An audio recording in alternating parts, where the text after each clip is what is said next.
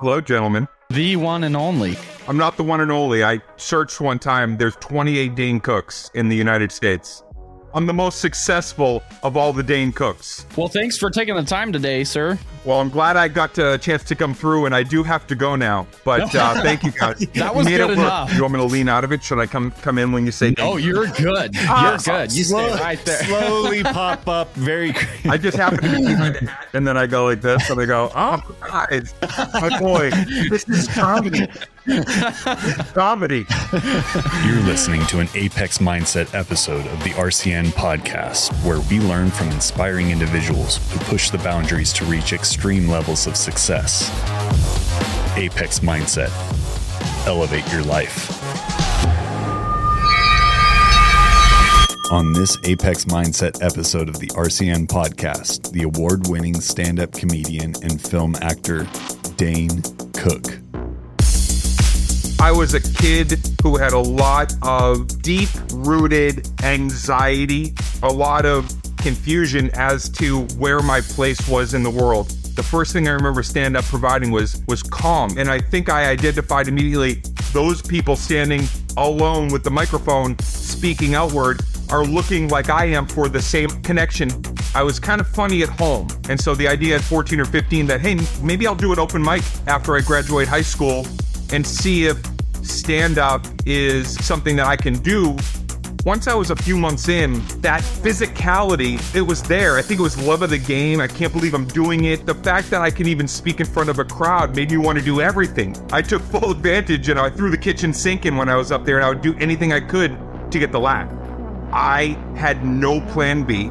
I had no fallback on. That's when I told my family, I'm not doing this for halfway anymore. I want to be one of the best. I want to make it to the history books. I want to do something in the holy shit never been done before business.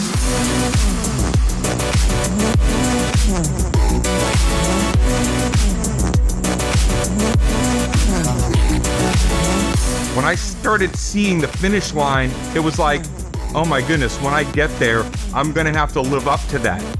Who am I? What is my true philosophy, personal constitution, perspective? And if you don't have that knowledge, and you're saying, how do I get there so I'm ready for victory? And start looking in the mirror and being very honest about who you are.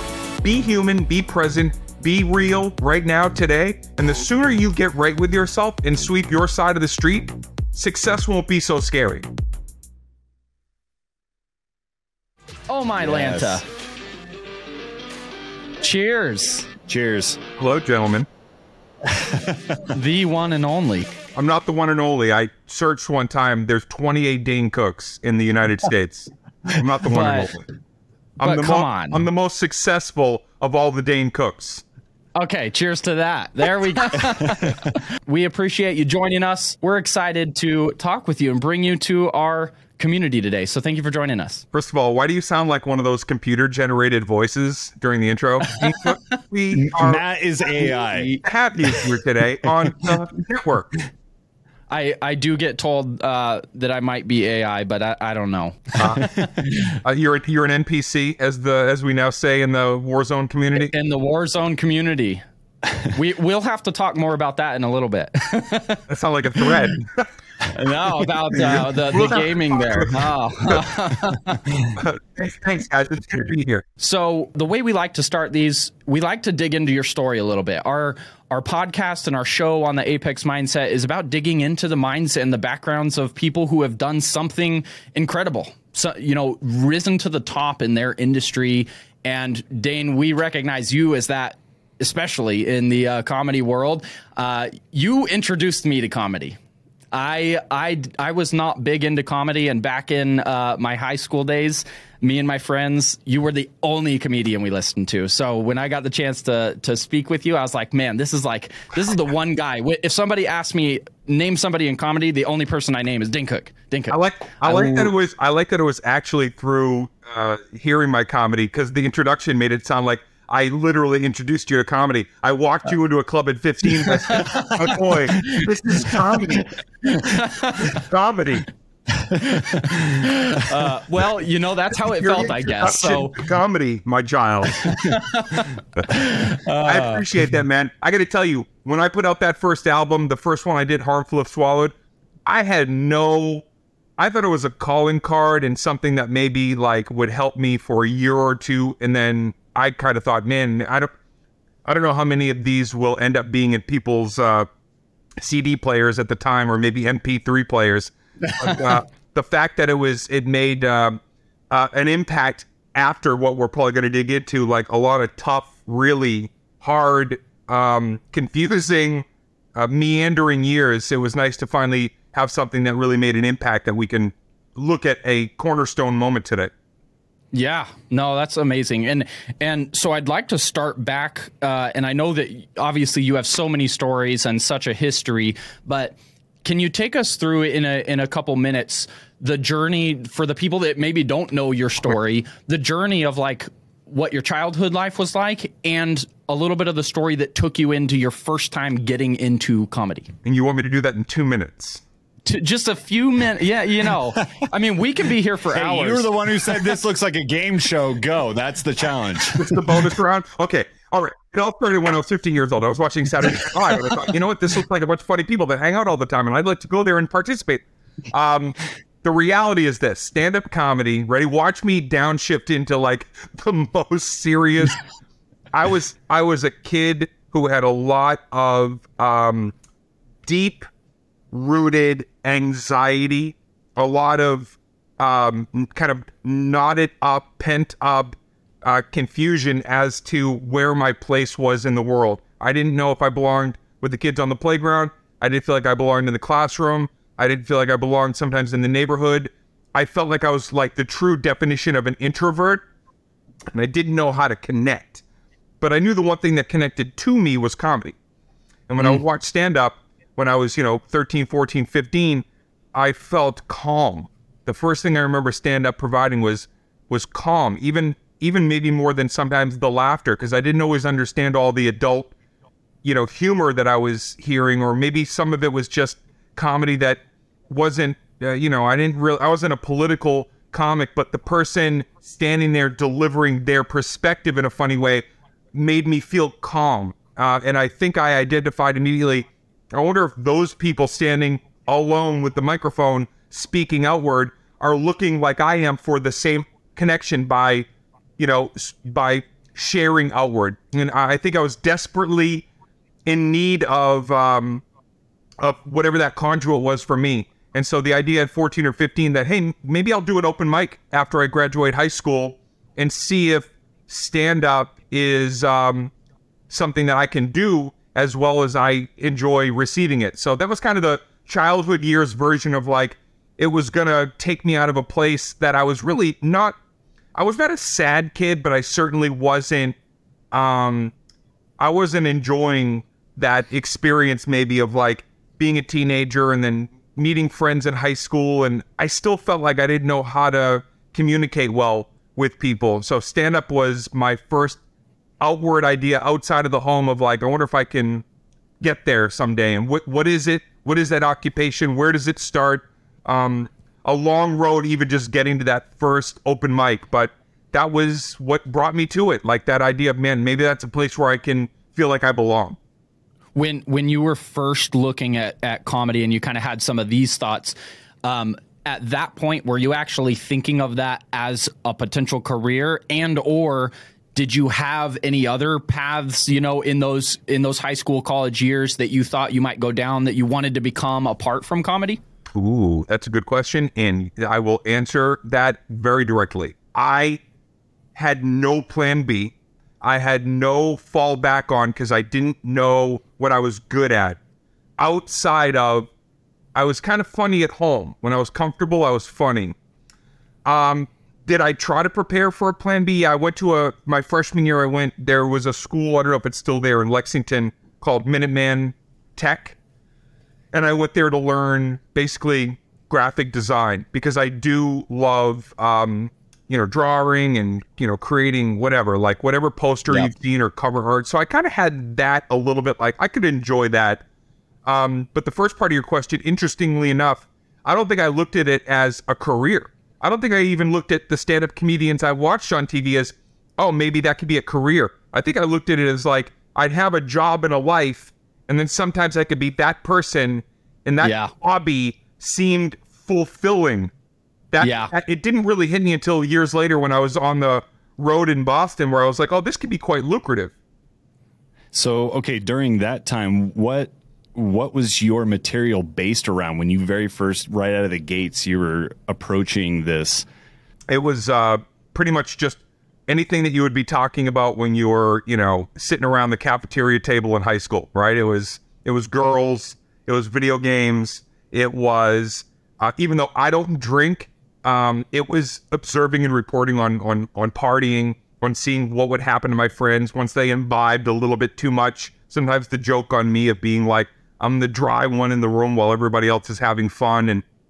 And so it was observing and reporting, but a very small circumference, which was my life at that point. My life at that point was, high school, and then graduate, work at a pizza place, and then sometimes go out and do stand-up comedy. So I hadn't ventured far on into the world to have a great repertoire of material, but the stuff that I did have, coupled with an unbridled energy that when I hit the stage, that maybe not the first time because I was trying to figure it out, but once I was a few months in, that physicality, just, it was there. I think it was love of the game. I can't believe I'm doing it. And it was probably also like the fact that I can even speak in front of a crowd made me want to do everything. Physical, great vernacular, oversharing, cursing, being naughty, being like anything I could do to get away with that in that 15-minute spot before I had to go back to being the normal kind of shy person. I took full advantage and I kind of put it all, I threw the kitchen sink in when I was up there, and I would do anything I could to get the laugh. Okay, this brings up a good point, because like just what you were doing, you're bulleting all of these different things that you were aiming at. What were you observing during that time? Like how were you approaching comedy that you believe kind of set you apart from other people? Oh man, well shit. At first I was observing that there was a lot of greats in comedy, more than I'd even experienced on television. In fact, way more greats even locally that in many cases were even funnier than what I'd seen on TV. Because even though somebody like at HBO at the time was the cutting edge and irreverent, like when you saw live comedy like locally late at night, you were hearing things that never would have made it to television. So I had a reverence for it immediately in the greats and the people that have been doing it. And then maybe a few years in, I started to then notice, oh wait, that generation, there's a huge gap between the ones that made it in the 80s boom, the Robin Williams types and the Jerry Seinfelds and Roseanne and, these people that broke through. They became so big that in their wake, there was a lot of people that, although funny, they didn't have the same poignancy just because the era was so, it's like being the space shuttle, and then for a decade they go back to just rockets. It's like, no. Like, we're still mesmerized by that interpretation. I realize, oh wow, I'm of a generation now that when I go to these colleges, they're saying, I've never seen a live stand-up show. So I'm the first of a new era. And that's when I realized if I want to, if I'm going to be really candid, that's when I told my family, I'm not doing this for halfway anymore. I want to be one of the best. I want to make it to the history books. And if you support me in this, I won't take it halfway. I want to do something in the holy shit never been done before business. And my family was like, we want to be on that ride. And they were really, really great and supportive. But that's when I kind of saw it. About 1993, I was like, I'm at the forefront of the next group that might make an impact in stand-up. So it was like, oh wow, okay, let's see. It's either going to be an epic fail or it might be something really dazzling. That's awesome. Yeah. Yeah, I think a lot of people have that fear and disconnect of like thinking that they can't become something successful, or that they look at those greats and they're like, I don't know how they did it, but they kind of just put this wall up and they don't even think about pursuing it. A lot of people just get stuck in their normal route of life and like they think that that's a whole nother level.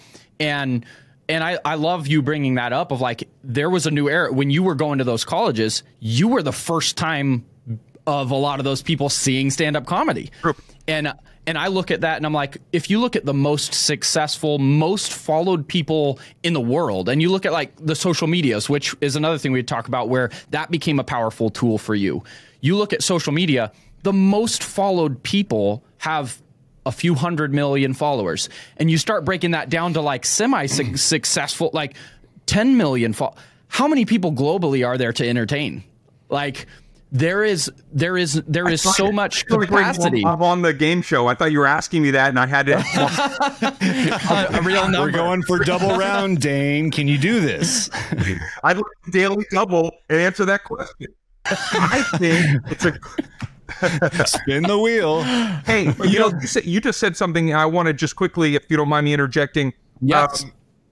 The reason why I feel like a lot of people, I've been around a lot of successful people. I've been around a lot of people that are pioneers. I've been around a lot of people in my career that lost their success, but still maintain, of course, dignity in a wealth of mentor information. There's, I know people at all these levels.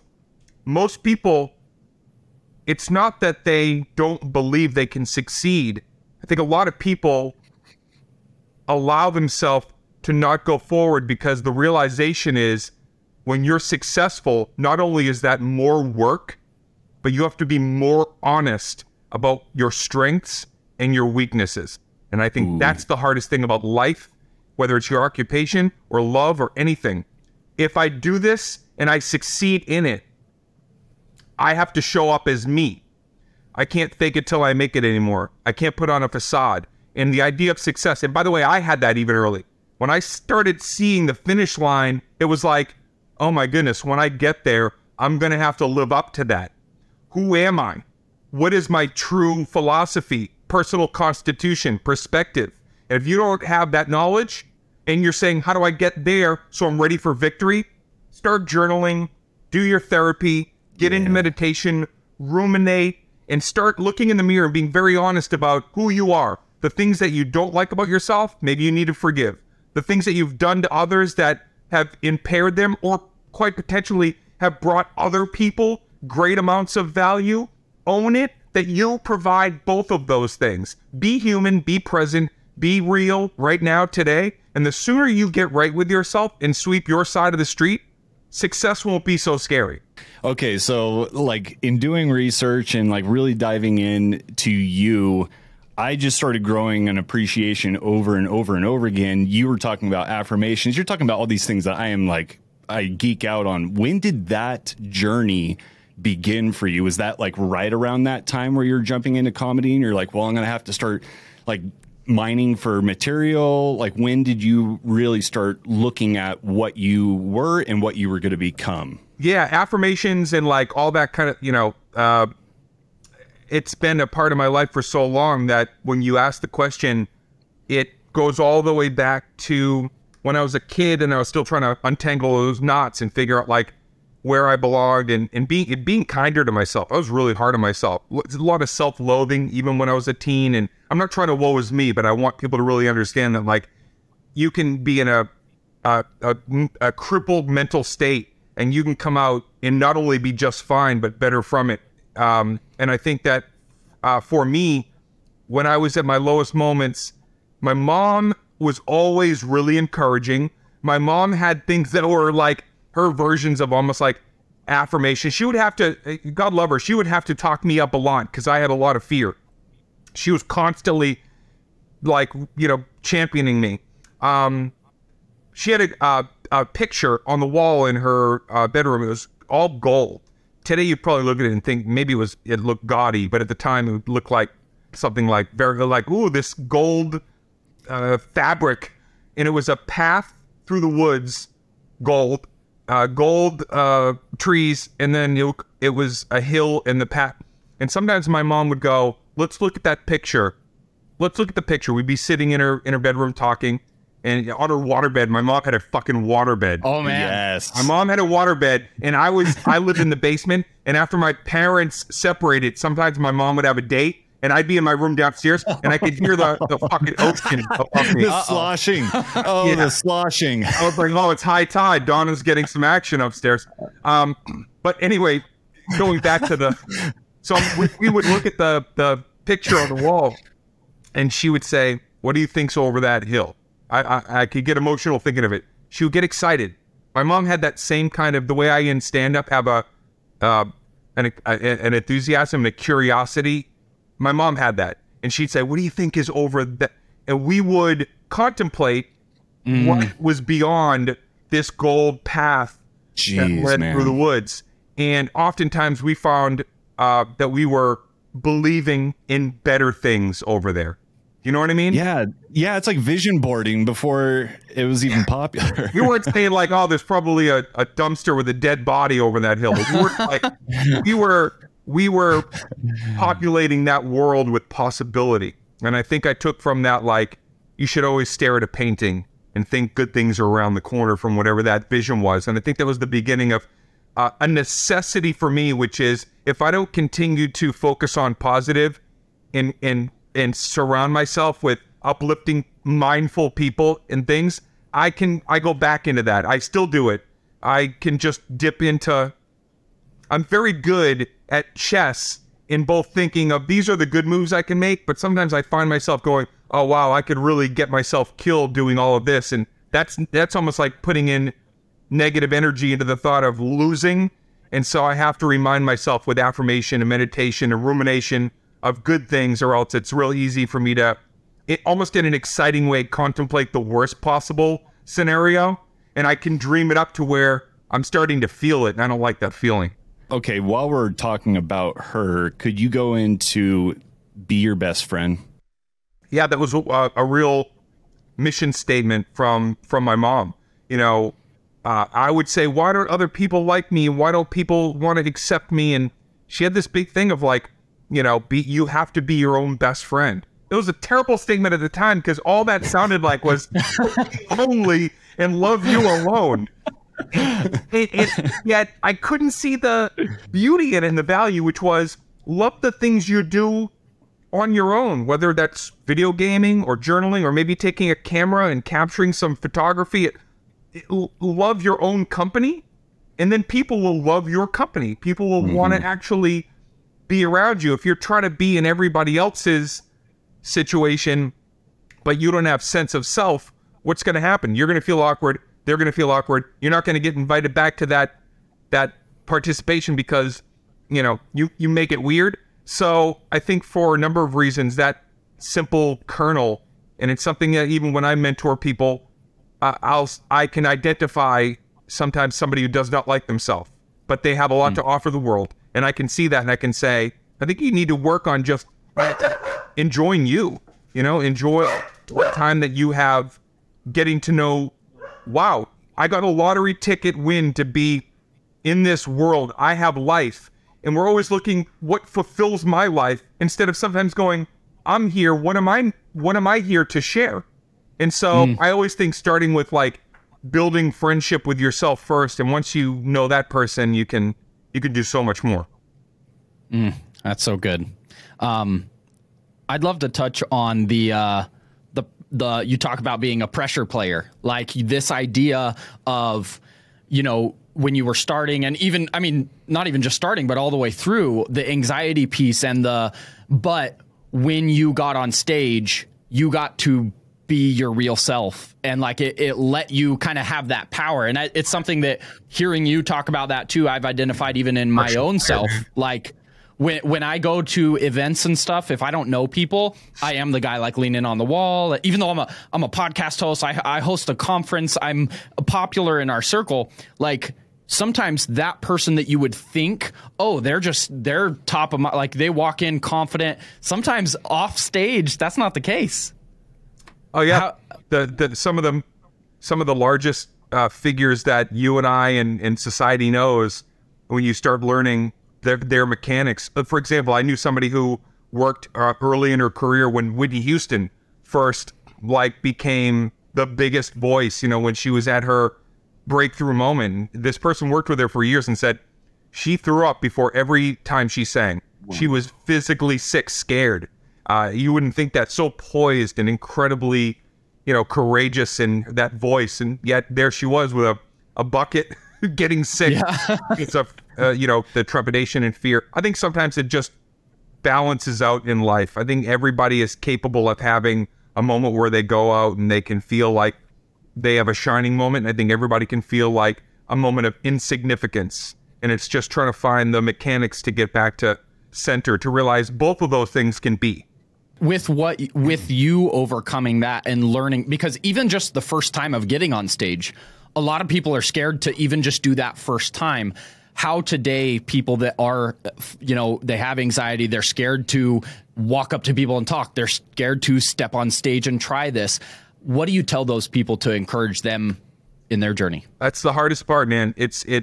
I'm very precious about how I mentor, because I think that part of the journey of this life is really figuring out, with the artifacts that you take from your own experiences, how to then move forward.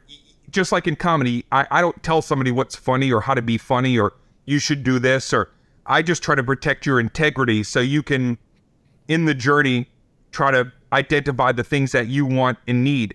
It's so different for everybody. I'm a pressure player, but I'm not let me just, for people that don't understand, that means I'm the son of an athlete. My dad was a very gifted, confident as hell athlete. He also served in Korea. This is a guy that I was sensitive. My dad was on the other end of it. He was like a bionic, this incredible ability to just put himself out there. But I have, thankfully, the DNA. And so what I found was, when I got on stage, the one thing I really shared with my dad from athleticism was, I'm a competitor. I don't realize how much I am a competitor until I'm in the moment competing. I have the luxury of not being a competitor that wants to beat you. I don't actually really like to compete, except if I'm playing like racquetball or something fun like that. I'm not a life competitor. I'm a, what am I capable of exceeding in my own expectations competitor, which is great, because then you're not constantly looking for somebody else to have a trajectory over them, which would be absolutely exhausting. And when I see people live like that, I'm like, you don't want to try to leapfrog everybody you see all the time. It's just, that's not how you want to live. But dialing it back to, well, how do you proceed forward? Or one of your listeners is like, oh wait, I'm not a pressure player. Well, that is where you have to figure out whatever the math or the core of like what makes you tick. Because if you're not a natural pressure performer, then you have to find out like, okay, what are the things that make me feel like the most together when I'm in front of people. Or maybe it's not in front of people. Maybe it's in a conference room or in the lab or wherever you are. Like, what puts you at ease to feel like you can quickly pull the decisions that you've educated yourself on, quickest. And for me, it's pressure. I like pressure. I'm better. I actually learned in high school, I was better when I did my homework walking into the classroom and trying to quickly learn versus spending 3 days studying. I would ace a test if I studied for 10 minutes quickly. But if I prepped and wrote and rewrote, in comedy, early on, if I tried to rewrite, the joke wasn't as funny. If I took the shell of the idea on stage and put the pressure on myself, I found authentic moments that connected me with a crowd in a way that felt more meaningful. So you have to find your tempo. You have to figure out for you what works for me in that moment. And that leads to you talking about sometimes the anxiety is excitement and the butterfly effect of like when somebody feels that, you can't always think, oh, getting butterflies is negative. Right. Like sometimes that's where the best things happen. You totally want that excitement, that you're on that edge a little bit of a little bit scared, a little bit excited. But right. I love you talking about that. Just means you're getting closer to something real. Just means you're getting closer to actualizing something. I do a lot of self-actualizing as well. And it's like, that's where that exists. When you're feeling when your heart starts racing, your throat almost starts to close, your eyes are going back, you know, back and forth, and you're trying to figure out, like, man, how am I going to be okay in this situation? Man, once you have the mechanics of whatever brings you the calm or the understanding that you're okay, you're not going to be hurt in this situation.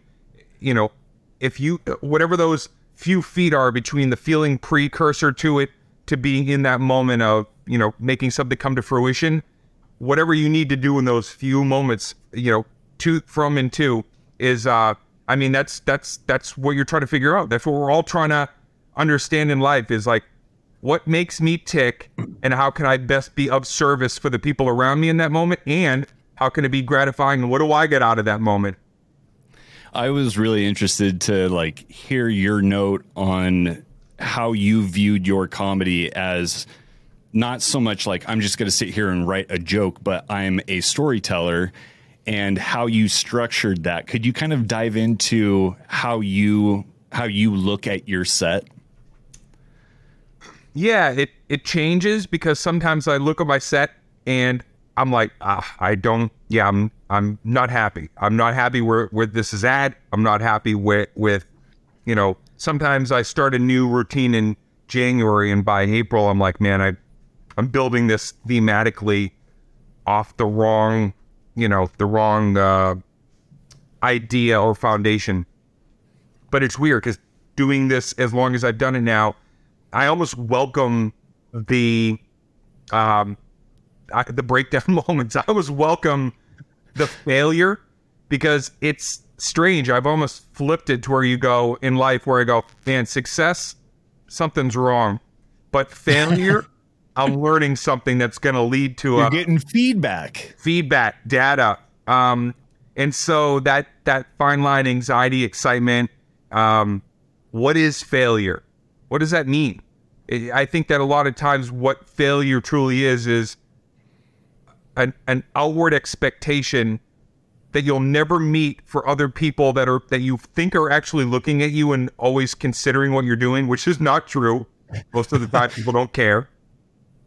And I think that for whatever reason, we mark down our own price on ourselves when we quote unquote fail, because we think that there was an expectation. And that's all balderdash. That's all hullabaloo and malarkey. The failure and the breakdown moments are the absolute finite seeds that are the beginnings. You know, the 3 months of the bad set that I had wasn't the beginning. The beginning was in April, when I went, damn it, I'm building a set that I'm never going to want to film this or share this beyond. And then I'm like, oh, but in my frustration, what happens in April when I get on stage, all that other crap needed to be there, because now I'm a pressure player and I'm doing whatever I need to do in April to go, that one little piece, that's the idea. I want to rip that apart. And so, yeah, don't be hard on yourself, and don't care so much about other people. Take the ego out of it, and don't care so much about, listen, when you succeed, when you fail, like, all that stuff should ultimately be for your family that you love, for the family that loves you, that brought you into this world, for the family you're building, and maybe one or two really close friends, mentors, and yourself to go, I did it. I get to take that energy with me for the rest of my life. And when it's all done and nobody cares about what I did 30 years ago, I'm gonna have that energy. I'm taking that with me to know I lived the best quality life I could. And I figured out, maybe I didn't figure out myself entirely, but whatever the journey is and the challenge of this life, I delved into it. I took the hits, and I accept who I am, good, bad, highlight moments, and sometimes missteps. And I didn't do those predicated on what you think I should have done or who I should be. I did it based on my gut and where I think that I wanted to take this journey, this one lottery ticket of life. I took it where I wanted. Like, I'm 31 years into my comedy career. I'm taking this where I want to take it. I'm taking my family where I hoped I would be able to. And it doesn't mean that, guys, tomorrow, I'll tell you, I have a bright idea today that might be a terrible idea tomorrow. But it doesn't mean I'm not going to try to set something else in motion and go, okay, I already accomplished this. Let me start over with this. I might be terrible at it, but something in me wants to try. And try is where I get the most excitement in life. Not even success, not even things fall apart. I'm cool with both. I've had epic failure. I've had epic success. But if I have a try idea that I get excited about, I'm like telling my fiance, I'm like, Yeah.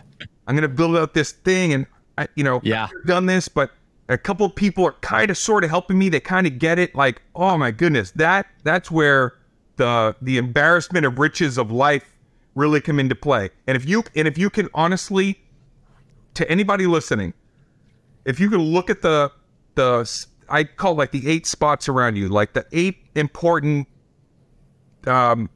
pieces of real estate, the people, the businesses, the things that you keep close to you. If you can stand there and really look at those things around you and go, what don't I need? What could I fill this space with that I don't love this. It doesn't love me. It's not working. I'm holding on to it for reasons that maybe I just don't want to look like I wasted my time, but like, let it go. Open those spots around you for people with possibility, for things with that need to be calibrated, recalibrated. Life will be so much better if you just get the fucking bullshit away from you and just allow yourself to be at the center of things that are loving, optimistic, possible. It's not going to all work, but I will tell you, even if it doesn't, it's better to have something fall on its face and to be able to know in your quiet moments, hey, you know what? Even though it didn't work, we all wanted it to work. Instead of looking around you and going, I actually surrounded myself with people who didn't care in the first place. What would have happened if I had people around me that really did? Think all that stuff, man. Just being in the truth and being real with who you are and surrounding yourself with people that are like-minded. On that note, I had 2 thoughts to go back to, but on that note, do you then agree? I mean, I think it's a common saying out there of like, you are the sum of like the 5 people you spend the most time with. Kind of, sort of. I mean, I definitely think that it's also seasons in evolving and allowing people to come and go and you to come and go from people's lives. I think a lot of people get stuck with, these are the things that I have and the people around me, they must stay and remain. And then and even in family, we do this sometimes. Like, we're holding on so tight because we think this is the clan that needs to be together the whole time. These are the items and the things. No. Things can come and go out of your life. People can come and go out of your life. It's okay. So the 5 spots, I don't know if I believe, because you're a different person. Forget year to year. We're different people daily. We go through a myriad of emotions. And so I try to keep things and people around me that are also a myriad of emotions in a constant state of not flux, but change. And that allows me and all of us to be more malleable and move with life and not feel stuck. You can feel stuck when you go, there's all the stuff around me, and then you're kind of in the middle, like, now I must protect and keep everything here. And it's like, that's a job in itself. So no, it's about like allowing the ebb and flow of life, and hopefully you surround yourself with people and things that also want to grow and evolve with you and away from you. In my relationships, I want friendships, I want people around me that it's like, I support you and I'm here to be a soundboard and help you. You do the same for me, but go off and do what you need to do. And when we revisit, we'll be right with each other. We'll be able to share about like, what did I learn? What did you learn? And I think that's a more valuable way to live your life instead of trying to hold on to the 5 spots or 8 spots around you. Totally agree. My second one, back on your note about like those ideas and those things that you get excited about.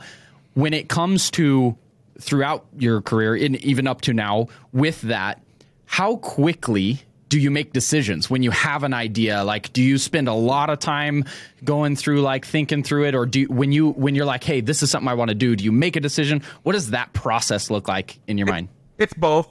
I've had both knee-jerk reactions, and suddenly I'm calling people and saying, am I capable of this? Can you help me with this? I don't know computer jargon. Can you help?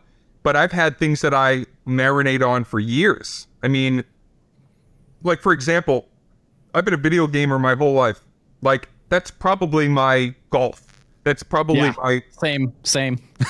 Yeah, it's a lot, and even going back to like when I was a kid, it was the one thing I could do alone that I didn't feel lonely. You know what I mean? Before you could be online with other people in the community, it was like, there was just something about the fantastical ability to jump into a world. But anyway, I spent years thinking about, man, maybe I should build out a hub for myself in this community, because I love gaming. I look at it all the time online. I watch videos, I watch other streamers, but I wasn't participating in it because I was like, I didn't know. Could I bring value to this space? It brings a lot of value to me. And once I finally, after years talking about it with Kelsey, and finally she was like, you just try, just go for it. So that's an idea that took, we're talking years and years. It was on my mind of like, I wonder if I could engage with my community of fans that are also gamers away from stand-up. And so I'm at the beginning of a new journey, just 70 days into being like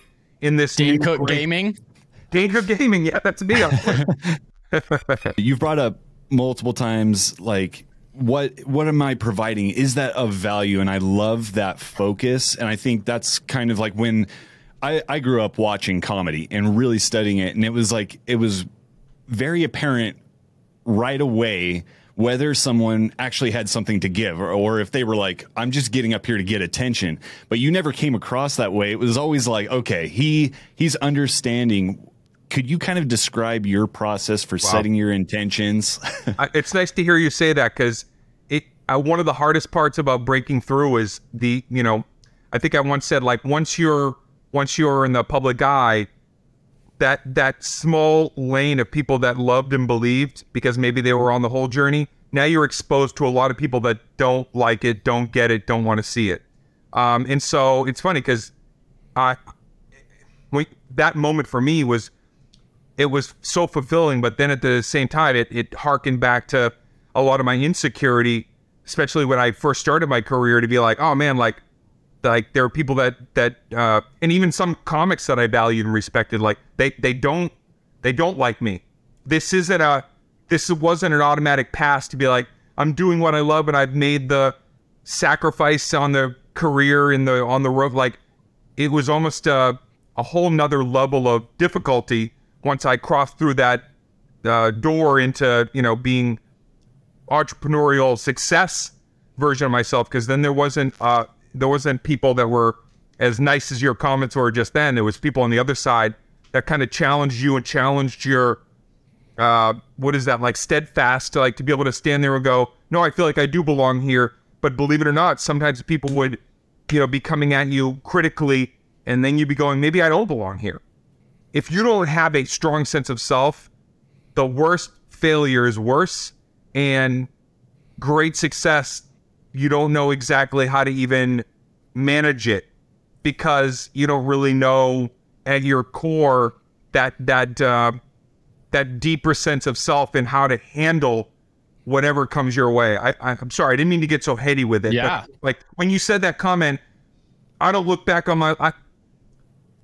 I've got posters on the wall. I've got, retaliation and beautiful pieces of artifacts that you go, oh man, double platinum. And when I look at these posters, I remember a lot of the hardship, Yeah. And I look at it and I can go, that was my saddest moment in life. And I can look at that beautiful placard and go, that's an indication of a hardship that I made it past. And that, to me, isn't a album on the wall to say you sold many. That was, you made this despite the things that were impairing you, and you thrived from it. And so it's nice to hear a nice comment like that. But it's also important to just, like, I try to make sure that people understand when you're listening to somebody who is sitting here going like, I made it. It's not, there is no making it. Yeah. It's constant deconstruction and reconstruction. And that's where you have to learn to love your life, is within that moment. So I appreciate the nice compliment, but I do look back and go, making it to that level was almost like, I don't want this. I don't want to be despised because I do what I love. Because there was other people saying he didn't work hard on it. He's just up there flailing with no mission, and he just clicked one button on MySpace and somehow sold out Madison Square Garden. He cheated. That was a shortcut. And so it was like, oh my goodness, like, yeah, even with that beautiful breakthrough moment, nothing in life, the yin yang pendulum swing of life is It's got to keep you constantly in that center, and you can't be on one side or the other too long, or else it's everything kind of falls over. Okay, you're bringing this up, and it's reminding me of something that you had mentioned. It was advice that, or a way to look at life that you got from Kevin Costner when you were going through a really hard time. Mm-hmm.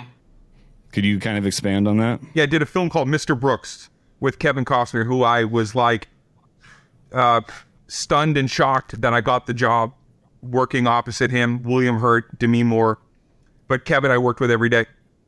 And I was just being around him. I mean, I looked at him as we're talking about what we're talking about here. I looked at him as like the example of, man, this man took his career, and not only did he, Academy Awards and big, beautiful Dances with Wolves, but took some, epic hits, did a couple of movies that were like just so badly maligned that you would have thought like, it was just a personal attack. Like we need to destroy him for making a bad movie. And it was just the amount of, that he withstood, but at the core of it, he made Tin Cup, he made Field of Dreams. This guy made me laugh and cry. He did The Untouchables, Dances with Wolves. And now I'm sitting with him. And I'm sitting at a lunch, and I'm going through, my mom had cancer, and it was really brutal. It was like she was putting up the good fight, but it was having at her, especially that week. And I'm doing all these things, and I'm showing my mom, in comedy, I'm doing this, and now, Mom, I'm working with my heroes, and look where, this shy, quiet kid, and it was really, a lot of it was from my mom. A lot of the whole thing, even to where I am today, is like to show her, you were right. I had this thing in me. And he sat with me, and he said, what's on your mind? I kind of shared what I just shared with you. And I said, and I'm trying to do this, and this career, it's like sometimes bigger than what I didn't even know. Maybe it's too big. And he shared with me the quote that I've shared a few times, where he said, if you're a person that's going to take big bites out into the universe, every once in a while, the universe is going to take a big bite out of you. And it was like, wow. I think about it a lot, but at that time, I thought about it all day. Like hearing him, the quote, the words, what it meant, when I found in it that was even more absorbent of like his statement. And I did understand that this game of life, this simulation, this faith-based creation, whatever you want to believe, there is supposed to be these moments where you go for it, and there's supposed to be these moments where it's taken from you. And it's okay to have both. Yeah. It's okay to go against what everybody believes and take a big swing. And it's okay to miss so badly that you fall in the dirt. It's not even about where it went when you hit it, or where you went after you cleaned the dirt off in front of everybody. It doesn't matter. It's superfluous. You did it. If you're winning in this life. I love that. And I think even for people that, we look at famous people, actors and comedians, and I think it's easy for people to put up that they get that glaze on their eyes of like, those aren't people. And it's like, no, it's okay if you fail. Like, we all fail. People go through those difficult things. And I think that, that's something just society in whole, I think, needs more of. It's like just more understanding. Yeah. And I sometimes feel like, what you just said it's so important, because I think sometimes people do feel like, if it's a person saying it on a TV or on a radio broadcast, they're of more value. And how can I, an everyday, it's like that messaging you have to take away. There was all the stuff that came with success was because I did my 9 to 5. I put in my 10,000 hours. You know what I mean? It's like anybody can have a camera at some point to talk about your journey, and it doesn't have to be in the arts. It could be something absolutely, not presented. You could be the, school teachers don't get enough observance of the incredible job they do of like caring about a child and growing a young mind and fulfilling something that maybe that kid needs to leave 3rd grade and know, that's who I am. I'm already learning. And yet a great teacher I'd want to see in this same conversation with you guys, talking about here's my fundamentals and what I try to instill based on my life and now what I want to pass on. And so like I could look and say, yeah, I'm a comedian who hit zeitgeist moments in my career, but who cares? Like a great firefighter who comes up with great technology to better fight a blaze. Like I want to understand and spotlight that person to be able to have this conversation to go, what made you get there?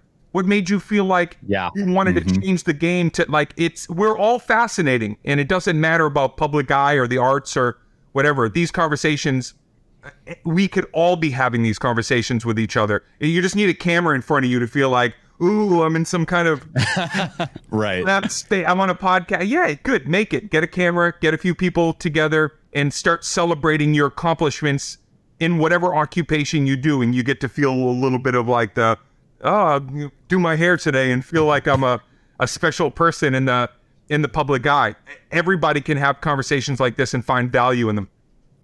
Absolutely. I have a question. So with what you've gone through the last, just let's say 20 years, even if you could go back 20 years, what's a couple things you would tell yourself 20 years ago? Yeah. This conversation is, if we had like a round table of like 15 or 20 people, it would be a debate, right? Some people like, everyone has regrets, and other people like, everything leads you to where you are today. Like, yeah. And I'm both. I've had moments where I regret that I couldn't have had more time with my family. I regret that I couldn't have, had better, sense of self to be able to accomplish things away from comedy in my 20s. Like I could, woulda, shoulda, coulda a lot. We all can. If I could go back, I think more than anything, maybe just reminding myself to be mindful of the time away from the drive of the career and just enjoy, Sunday fun day, whatever your favorite little cheap food is, and you get to look at the person you love across and watch, an episode of, Last of Us and go, man, I'm alive and kicking and appreciate that I'm in the today. I think early, and we all do this, by the way, it's like I'm telling advice that like is probably not changeable, but I'll say it anyway. So much of our young life is thinking about what you're supposed to be doing tomorrow and second guessing what you did yesterday. And man, if you can pull that in and just enjoy a day, that's what I would tell myself. Just try to enjoy more present moments. You had talked about 5 words and 5 things that are very powerful for you and like that you look for in people that you surround yourself with. I got them. Go for it. Yeah. Mindful, thoughtful, collaborative, compassionate, and caring. Yes. How did you come to those specifically? Oh my goodness. Some of them were things that I was not doing, things that I was like, I'm putting myself in a league of my own, and I'm not being mindful of, maybe some of the things that I could be doing to, be of service, you know what I mean? Be of service to my community or friends. And so some of them are things that I needed to learn. And then some of those things were just realizing through great introspection, great therapy, reading great pieces of work in, journalism from other people that had been down the road, even people that mentored me, and understanding that like when you meet somebody and you have your boundaries and you have your boundaries. Now we have to kind of figure out together, like, do we jive? Can we hang? Are your boundaries, are we too alpha the ball? Is there, are we able to complement that? Or there's a number of things that would keep us from kind of the, not being able to, gel. And so I went on this period in my life where I was in a constant observance of how people were treating me and how I was treating other people. And that was directly connected to about 10 years earlier, where I would do only comedy. I would spend a Monday walking around in a place that I'd never gone, strictly thinking of funny. I'd go to a farmer's market and go, what are things that are funny about a farmer's market? And I go, and that's all I do. Monday was my day. I go to a carnival. I go to a I don't know, I'd walk into a fucking hotel that was having a convention, and I'd sneak in and I'd watch a convention. I only interpret comedy. How are people treating each other in this convention? How are they dressed? Whatever. And I just try to, Mondays were my day to absorb comedy. 10, 15 years later, I was like, I should be doing that with life, and I should be observing how am I communicating to people, and are the people around me, do I have the right kinds of people around me? Because there was a period of my career where I let anybody close, not understanding that being in a position of success, that some people were there glomming on for the wrong reasons, and they were like a succubus. They were just pulling energy, or they were nefarious and they were taking, quite literally sometimes. But so from there, I learned about what mindful really was, and read up on it and really understood, like, there are things that you can do to see if the people around you that say they love you are truly there for the right reasons, and being mindful. And then what thoughtful, and the whole list, and where that, and there used to be more, but what finally brought me to those are things that once you understand them, you can know that you're putting those things forward, but you can also understand, and you'll be tapped into the frequency of those are the kinds of people that you want around you. And now here's the kicker. Not everybody is mindful, thoughtful, compassionate, collaborative, and caring. It's impossible. We're all fractured, and people are going through dilemmas, and we're broken, and then we have moments of, and so really it's also knowing that sometimes when one of those things is potentially missing from incoming or out, maybe that's where you give a little more compassion and try to help a person to understand. Like, I've had to go to people and say, you're not thoughtful. What? Well, I can tell you this, and this. And even if they go, well, fuck you, and they leave your life, what's amazing is sometimes that person, well, I'm old enough now that they'll come back and they'll go, thanks for being so stark. Yeah. Nobody told me. And when you said that, by the way, some people may never or haven't, but the reality is you want to try to be those things. And I try to live up to both being it and receiving that, even though it doesn't always add up. But those are, I think, the principles for me of the kind of people, places, and things that I want around me. That's awesome. I know we've been on for a while. I still got a few more things, but let's lead a little bit into what you're doing now. So your special that's out, Above It All. Can you tell us a little bit about where that came from, and what sparked you coming and pushing in a new single and going back on tour, and like what inspired you here? Yeah, it was inspiration, man. It came from a lot of places, but I love Marty Callner. He directed me in Vicious Circle, which he put me on the map. You know, he changed my career by capturing me at Boston Garden in a way that was like so bombastic and beautiful. And then he helped me to cultivate Isolated Incident. He directed that special, which when I called him, I said, I want to do the opposite. I said, I want to do a small club, 300 people in one take, no edits. And he went, okay. He's like, that's an easy job for me. He basically just said, but he's been an incredible, he's just an incredible, he's a legend. I mean, the guy's going, and the fact that I called him up and said, you know, I have this idea, and I want to shoot something on my front porch, and here's why, and here's what this home means to me, and here's what I think is going to make it dynamic from what I think has happened with stand-up, which I don't want to get in the weeds with it, but I think stand-up went from being one of the most dynamic things that you could experience on TV to one of the most boring things. I felt like it was a lot of derivative and not inspired and thematic. I felt like some comedians it was almost like they weren't being done justice because they're very funny, but a cheaply managed production was almost devaluing them. And then some comics were being slotted right next to people that weren't ready for prime time. And if you unfortunately, the way life is, put 10 people that are kind of mediocre around one person that is fantastic, and if that production value isn't great, what I was seeing was it was sending a subliminal message that your brand is less. And you don't get a lot of moments in life to actually excel in your brand. So I try to tell people, you know, You got to make sure that when you're ready to record that special or whatever, make something fucking amazing. If you're I live, my home is I live in a part of Hollywood in the hills that I used to, when I lived, I had a little crappy apartment near a place called Barney's Beanery, and I used to look up to where my house is now. And I would look up there and go, man, I'd love the experience maybe of someday being up there, living up there and looking across the beautiful lights. Right now I'm living next to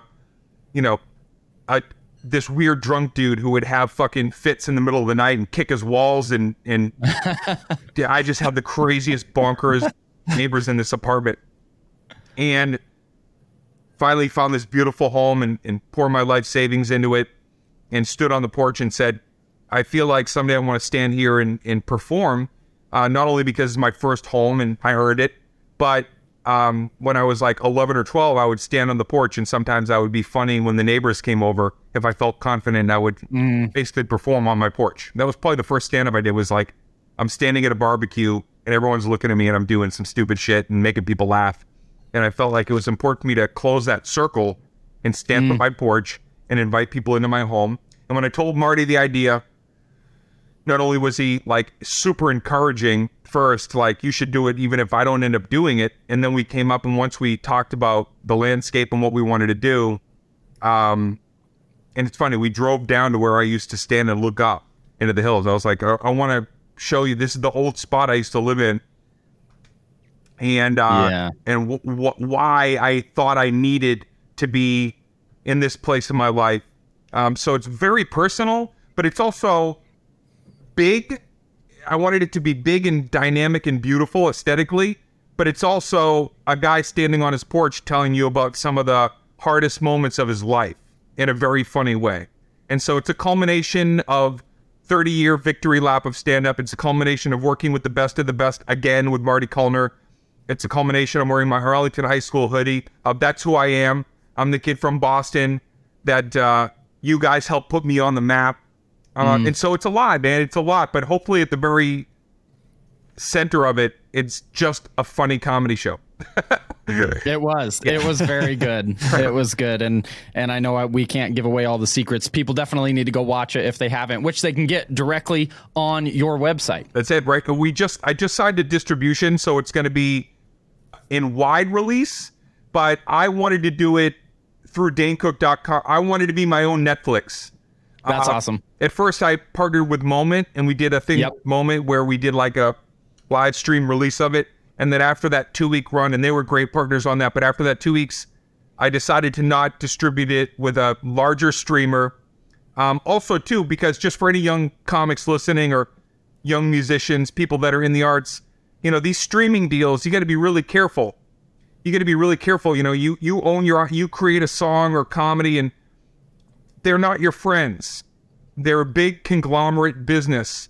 And any contract beyond Boiler Room 2 page, when you get a 40-page contract and you're that young kid, and I've had a bunch of them put in front of me, that 38 pages is not for you after the first two that make you feel good. Your name, artist, Dane Cook, everything after that is losing your intellectual property, losing your data. Streaming service isn't going to tell you that you're big in Montreal and that's where the core numbers are. They ain't telling you shit. And you're never going to find out what your royalties and mechanical royalties are. They'll send you a check based on something that they won't even let you see the data and analytics on. So for all those reasons, if you can grow your own network and you can have the opportunity to have your name on a .com or wherever you are, I implore you to educate yourself in a little bit of legalese. And I'm so privileged to have been able to share this with my fans directly through DaneCook.com. And now I'm distributing it with a company. I don't want to say yet, but once it's released in a couple of weeks, I'm distributing it as I'm the boss. I get the data. I log into the admin. Me and my team get to watch in real time where it's making an impact and where maybe it isn't. And for all those reasons, I hope people support it because I want you to laugh at it, but also if I can be the template and the person who provides the playbook moving forward at why this worked and how it worked so that you could own your intellectual property. I hope that I can share that next time we talk, how to do that a little bit better. Yeah, that's amazing. I think it's crazy. I mean, you've even seen over, like when you started on MySpace, bringing it on there and starting to use social and kind of build your own following and have a little more control. Like, think about starting today.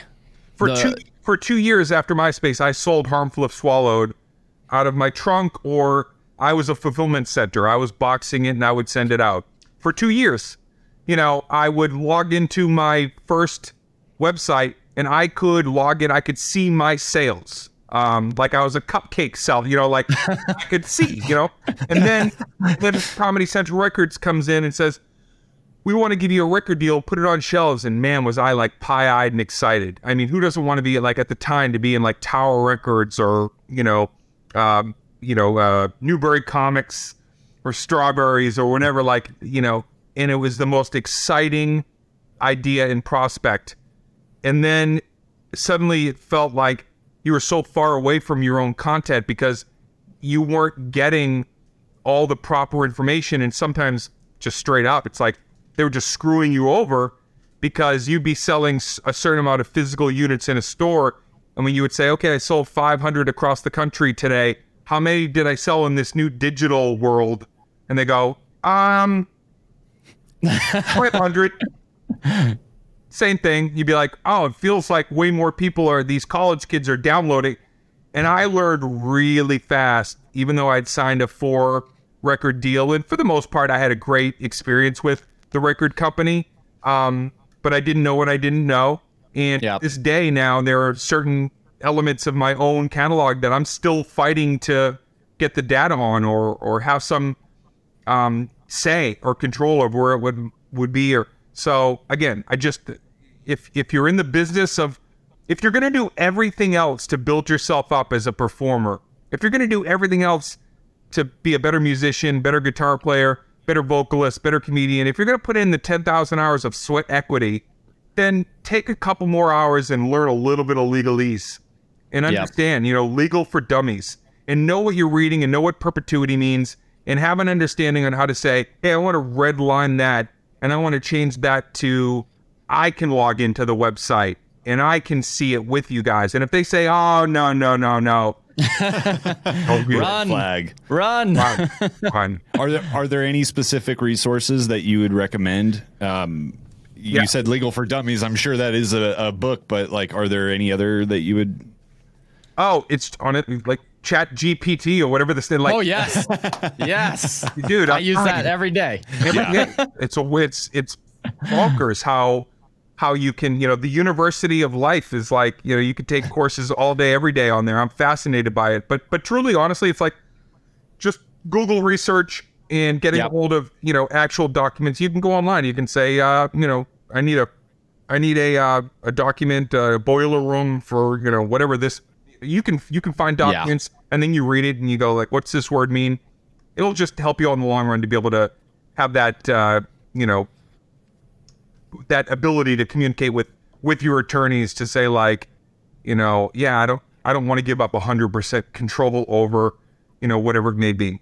It just really, and I will say that I think not only educating yourself, the legalese, but just, whoever you're doing business with, having a real understanding of like the whole mindful, thoughtful capacity, you got to get to know the people you're in business with.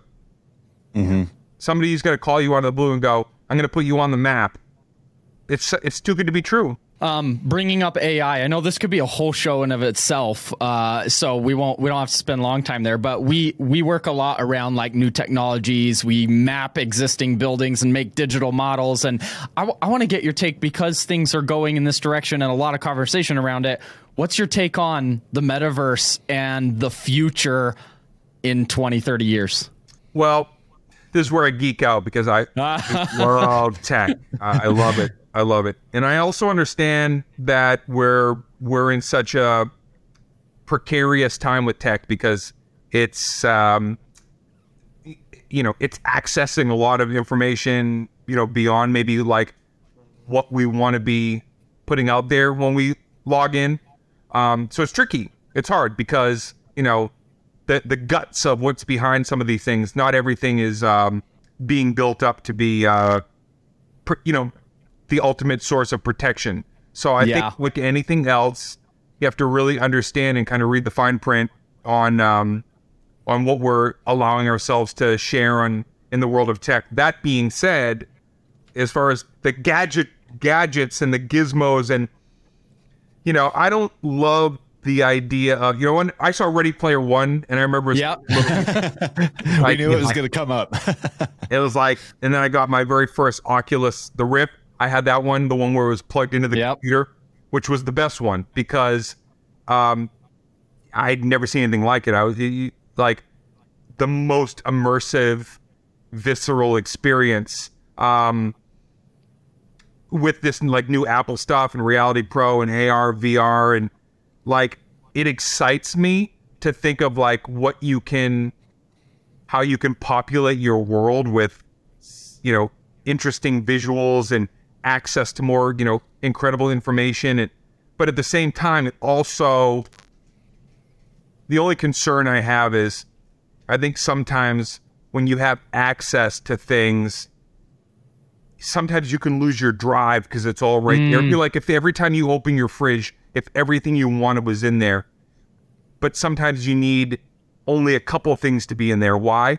Because then it makes you hungry, quite literally. Like I want to go out and get what's mine in the world. I want to earn stock in this fridge. And so sometimes I think tech can be a little bit of it's almost like it's so enticing and it gets you so excited that it then depletes you because it's so everything all at once. And so I think that what I'm trying to say is people have to also limit the time that they spend on it so that they can truly figure out in life what makes me hungry, what makes me want to enjoy putting that on and being immersed, as opposed to just kind of allowing themselves to what am I trying to say? Like if you keep that around you all the time, it's almost like a beautiful illusion. Yeah. Yeah. Sometimes it's like like you're saying, limiting it makes that time that you're using it even more special, I guess you could say. Yeah. I did a bad. You pinpointed it better than I did, but it's like like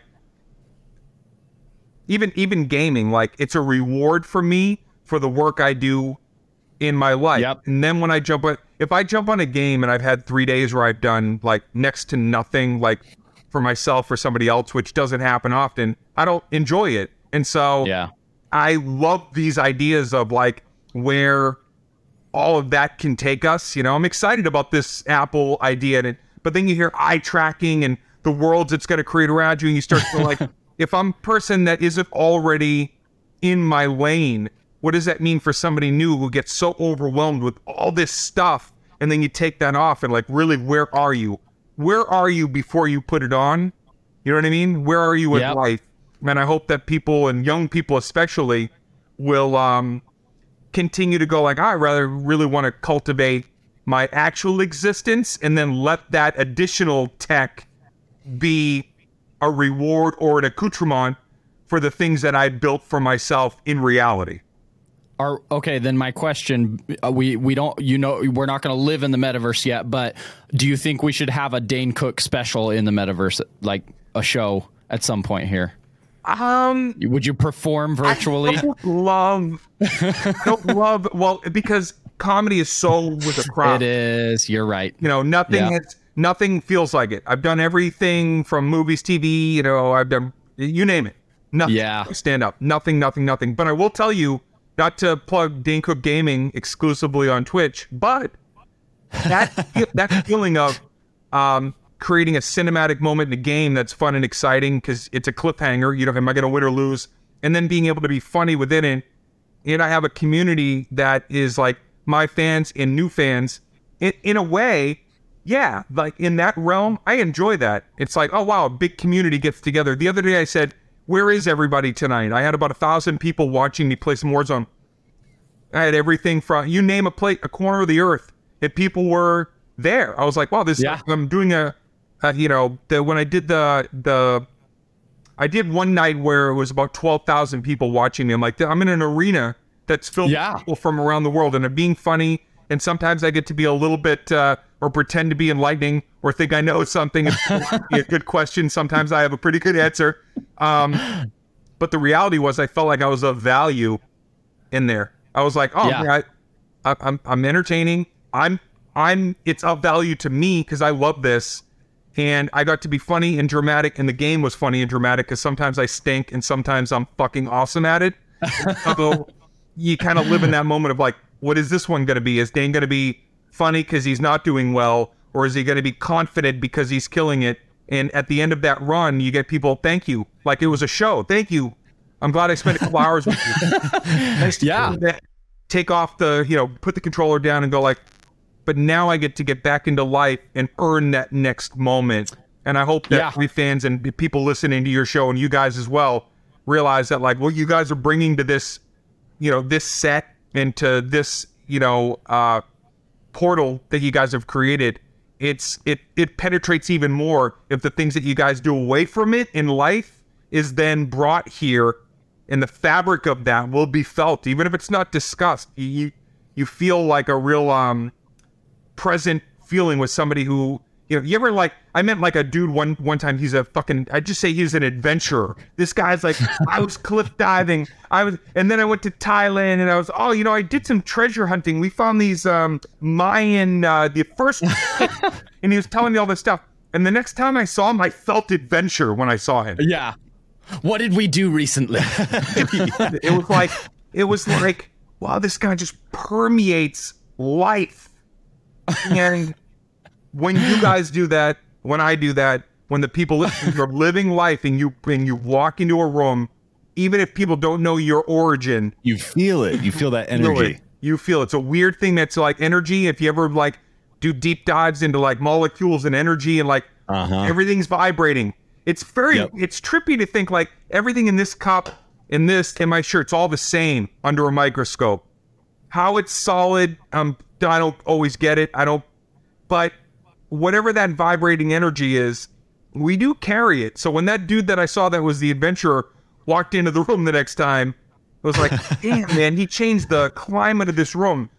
Quite simply, not because I don't think he was this adventurer, because he was a person that like lived so much life that I felt like it was just wafting off him in these moments. So that's what you want to be, what I want to be, and then that'll kind of like absorb into whatever else it is that you're doing, say, on your program, for example. You just made me think of when you were saying he was so adventurous. The next time you saw him, I couldn't help but like picture you talking about, I felt like I was in the Civil War. I went straight into that. I am the adventurer. Like, what did we just do? Yeah, man. Like, well, it's funny. I'm 50. I'm the old bull in comedy. And I will tell you, it's like I had to finally realize that, oh man, like I used to dream of being like those people, and now I am. I can walk into a room and I kind of wear my heart on my sleeve, and you could ask me questions. I'll tell you about epic failure. I'll tell you about high watermark moments. And now I get to be that.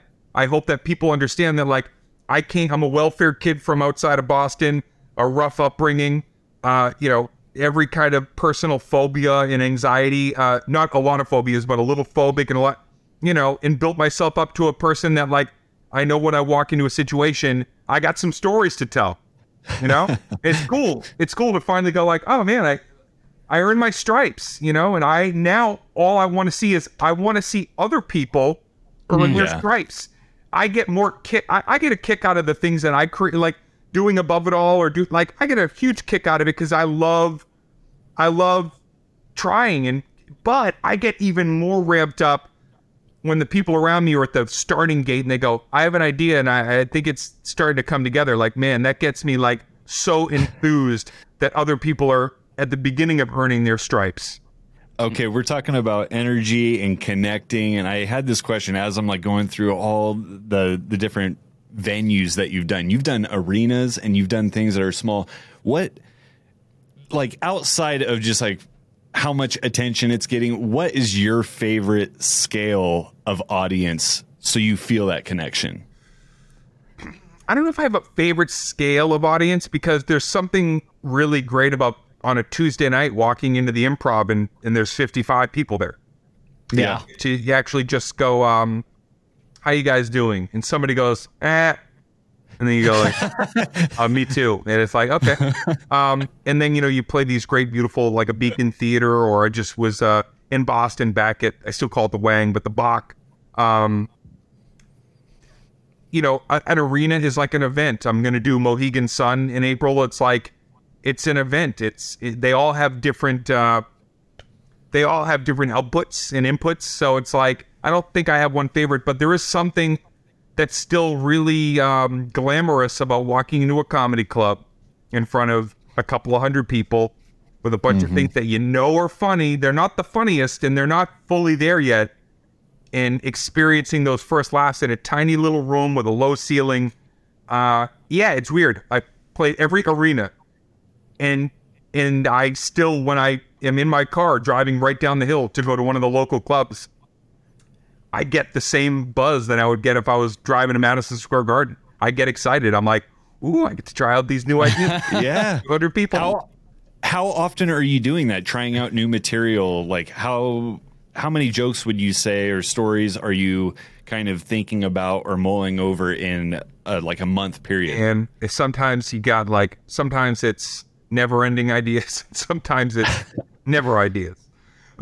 There are definitely, moments in my career where I wouldn't say, even in like a writer's block moment, I guess I don't refer to it as that, but what people know as writer's block, I like my version of that is getting on stage and saying, I have nothing to say. I have been finding humor in the fact that I have no humor within me, and I try to dig it out. But I will say when you're firing on all cylinders, and again, this is just for comedy. This is anybody listening. Only you know if you're firing on all cylinders. Only you know. So you got to answer the question, and then you have to act on it, which is, give me the ball right now. I got it. I know I'm going to score. I've got it within me, and nobody else is going to know that but you. And for me in stand-up, there are nights when I'm like, nothing is not going to work tonight. I got it. All my ideas are going to come to fruition. And then there's other nights where literally as they're saying, ladies and gentlemen, Dane Cook, I'm going, what do I start with? I have nothing to say at this moment. But when you're firing on all cylinders, again, this is where all the precursor, listen, if you're ready to fire on all cylinders and you've got your big idea and it's time to level up and you're ready, but you have surrounded yourselves with a bunch of chumps and people that want it, mediocrity rules. And unfortunately, some people, when they're not ready to be exceptional in themselves, they're content with being mediocre and they just want other mediocre because that's safe. And if you're mediocre with them, but you're ready to fire on all cylinders and you've surrounded yourself with people that aren't going to be like, go for it, dude, do it, then you're in trouble. So prep yourself for the day you're firing all cylinders. Because I know when I'm feeling that, my girl comes in and she's like, I know that look, go get him, do it. I know that you live for these moments, go for it. So have those people around you. And when you feel like you're ready to deliver, whether it's in front of a stand-up comedy crowd or whatever it is that you're doing, when you're ready, give me the ball moment, you make sure you have people around you that go, you know what, you've done it for me, here. What do you need from me to support you right now? We get it. We see the fire. Go for it. Love it. Well, I know we've been on for a while, so I want to wrap up here shortly. We really appreciate you coming on today. So yeah, man, I finally got to do this. This has been great, man. You were trying to get the tiger by the tail for a long time. So I appreciate you guys being cool, calm, patient, and now here we are on your soon-to-be famous game show. There we go. I appreciate it. Well, again, DaneCook.com for your special. Yeah. And then your tour coming up. You're going quite a few places. Yeah, the Perfectly Shattered tour starts in March, goes through April. We're already adding a bunch of dates for October to November, but we're not announcing those yet. It includes Parks Casino, one of my favorites, Mohegan Sun Arena, one of my favorites, the Chelsea at the Cosmopolitan in Vegas, which I've done a bunch of times.